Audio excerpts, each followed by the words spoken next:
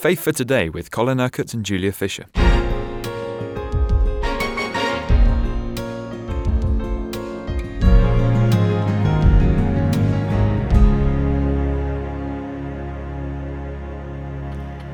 Well, we're having a very close look at how the book of Hebrews speaks to us today. Of course, it was written to the early Christians 2,000 years ago.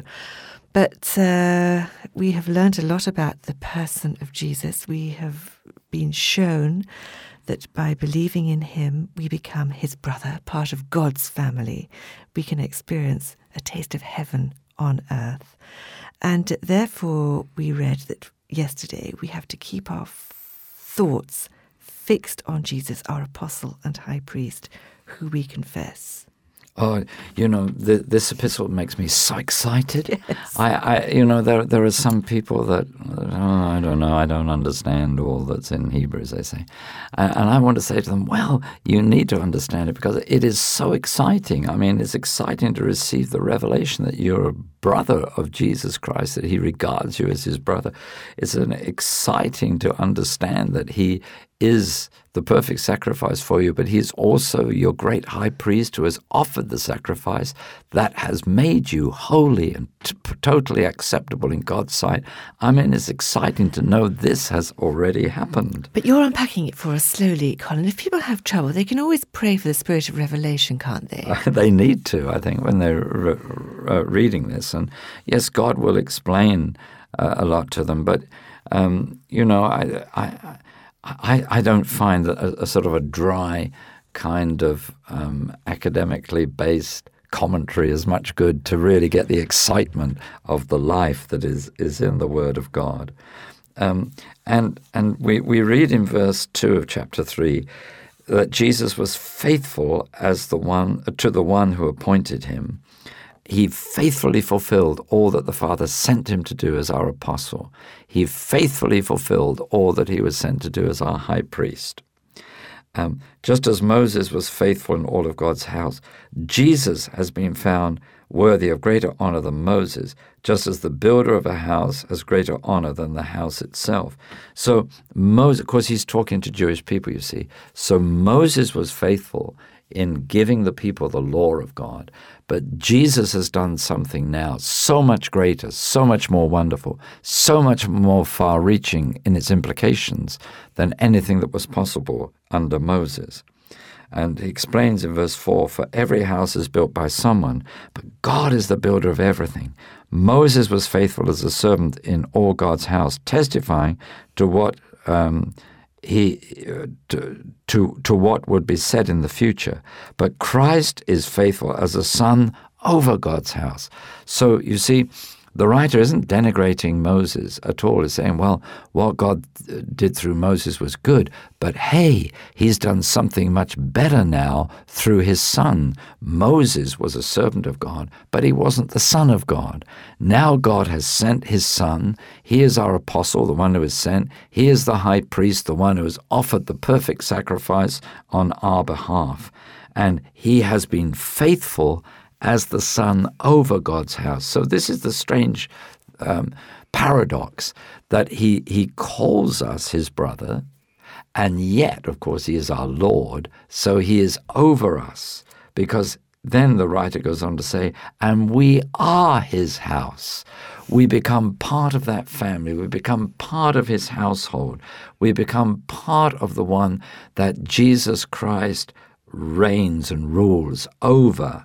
So the strange thing is we become part of his reign, and yet because we are submitted to his reign, to his rule, to his authority. In other words, we can share in the reign of Jesus because we submit to him. We can have the authority of God because we are under him. We acknowledge his lordship, therefore he can treat us as brothers, and we can live as sons of God. It's wonderful, wonderful truth. So we are his house if we hold on to our courage and the hope of which we boast. Now that is a reference really to the dangerous situation in which people were finding themselves during the time of persecution when this letter was written. So, at various points throughout the letter, the writer is encouraging people, hold on to your faith, hold on to your faith. Just remember your hope. It doesn't matter even if you have to lose your life now, because you have an eternal hope. You have eternal life. You have an eternal inheritance in Christ Jesus.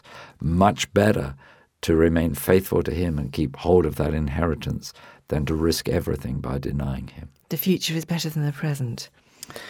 Well, the future does. I mean, what the writer to Hebrews says is the future is better than the present, yes, but the future depends upon the present. Yeah. Your future depends upon what you do in the present now. And of course, that is true. Salvation, the salvation that God has made available through the cross, through Jesus Christ, is available to all, but is not appropriated by all. And that's why it's so urgent and so important for us to preach the gospel and to teach others the truth about Jesus Christ whenever we have the opportunity. I guess that's why the writer goes on, as the Holy Spirit says, today, if you hear his voice, do not harden your hearts. Again, we have that little warning. Yes, and of course, again, this is a quotation from the Old Testament. What happened under Moses, you see, was that Moses often brought the word of God, he brought the commands of God to the people, but they hardened their hearts against what God wanted. They wanted to do their own thing. And so he talks about, or the scripture talks about, the time of rebellion. Today, if you hear his voice, do not harden your hearts as you did in the rebellion during the time of testing in the desert, where your fathers tested and tried me, and for 40 years saw what I did. It's warning to, of course, the Hebrew people who would have known very, very well the story of Moses and the deliverance from Egypt, and yet the disobedience that prevented them from going in and entering the promised land, and the times of disobedience there were in the wilderness. Because they basically thought they knew better, which is what we do, isn't it? They knew better, but they wanted their own way. It was independence, it was stubbornness, it was hardness of heart. There's a lot of that around today, yes. And so in verse 10, that is why I was angry with that generation, and I said, their hearts are always going astray, and they have not known my ways. So I declared on oath in my anger, they will never enter my rest. Amazing, isn't it, that God is so patient, so tolerant. I mean, this is the way that he was treated, and yet still he sent his son. Yet still he did not give up on humanity. Yet still he was determined that his plan and his purpose for those who he created in love would be fulfilled, and that no devil, no amount of disobedience or rebellion would stop or prevent or hinder them from that. And he really goes on to underline this, doesn't he? Yes, so he says, see to it, brothers, that none of you has a sinful, unbelieving heart that turns away from the living God. Don't give up. Yeah, the pressure is there, the pressure to believe. And of course, it's true today. The pressures are here increasingly, I think, even in our society, not like they are in other Christians, in other countries where you can be imprisoned for being a Christian or even tortured and put to death. But encourage one another daily as long as it is called today, so that none of you may be hardened by sin's deceitfulness. Oh, Julia, that is such an important verse. You know, people often think their sins, their little sins, as they like to call them, don't matter very much.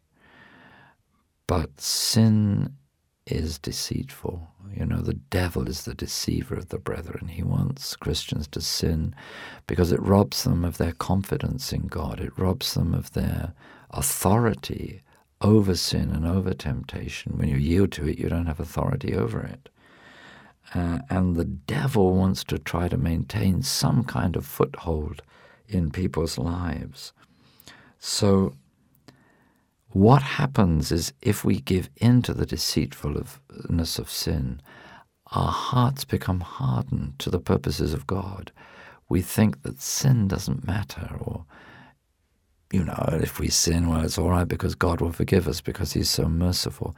And we don't realize the terrible negative effect that sin and that disobedience is having upon us. And we miss out on the joy that you were talking about the other day. Absolutely. And you see, he goes on to say in the following verse, we have come to share in Christ if we hold firmly to the end the confidence we had at first. Again, he's saying, hold on, even in the persecution, even if you have to face death as a consequence of refusing to deny Christ. Maintain that confidence, because, you see, you share in the life of Christ, but you share in that eternally, because his life is eternal life. So hold on, keep firm to the end. See, this is very different language, isn't it, from the kind of casual walk with God that so many Christians seem to have today, where they don't treat the Word of God very seriously. The people in the church that compromise many of the standards of the Word of God, sort of bowing really to the standards of the world around us rather than maintaining their faith and hope in what God has said and done for us in Jesus. It's very serious, because, of course, it robs us of being able to give to the world the witness that is needed. Why should the world believe us if what they see when they look at the church is the world, as the church trying to be like the world, instead of the church changing the world? You've been listening to Faith for Today, presented by Julia Fisher. This program is sponsored by Kingdom Faith. For further information, visit our website, kingdomfaith.com.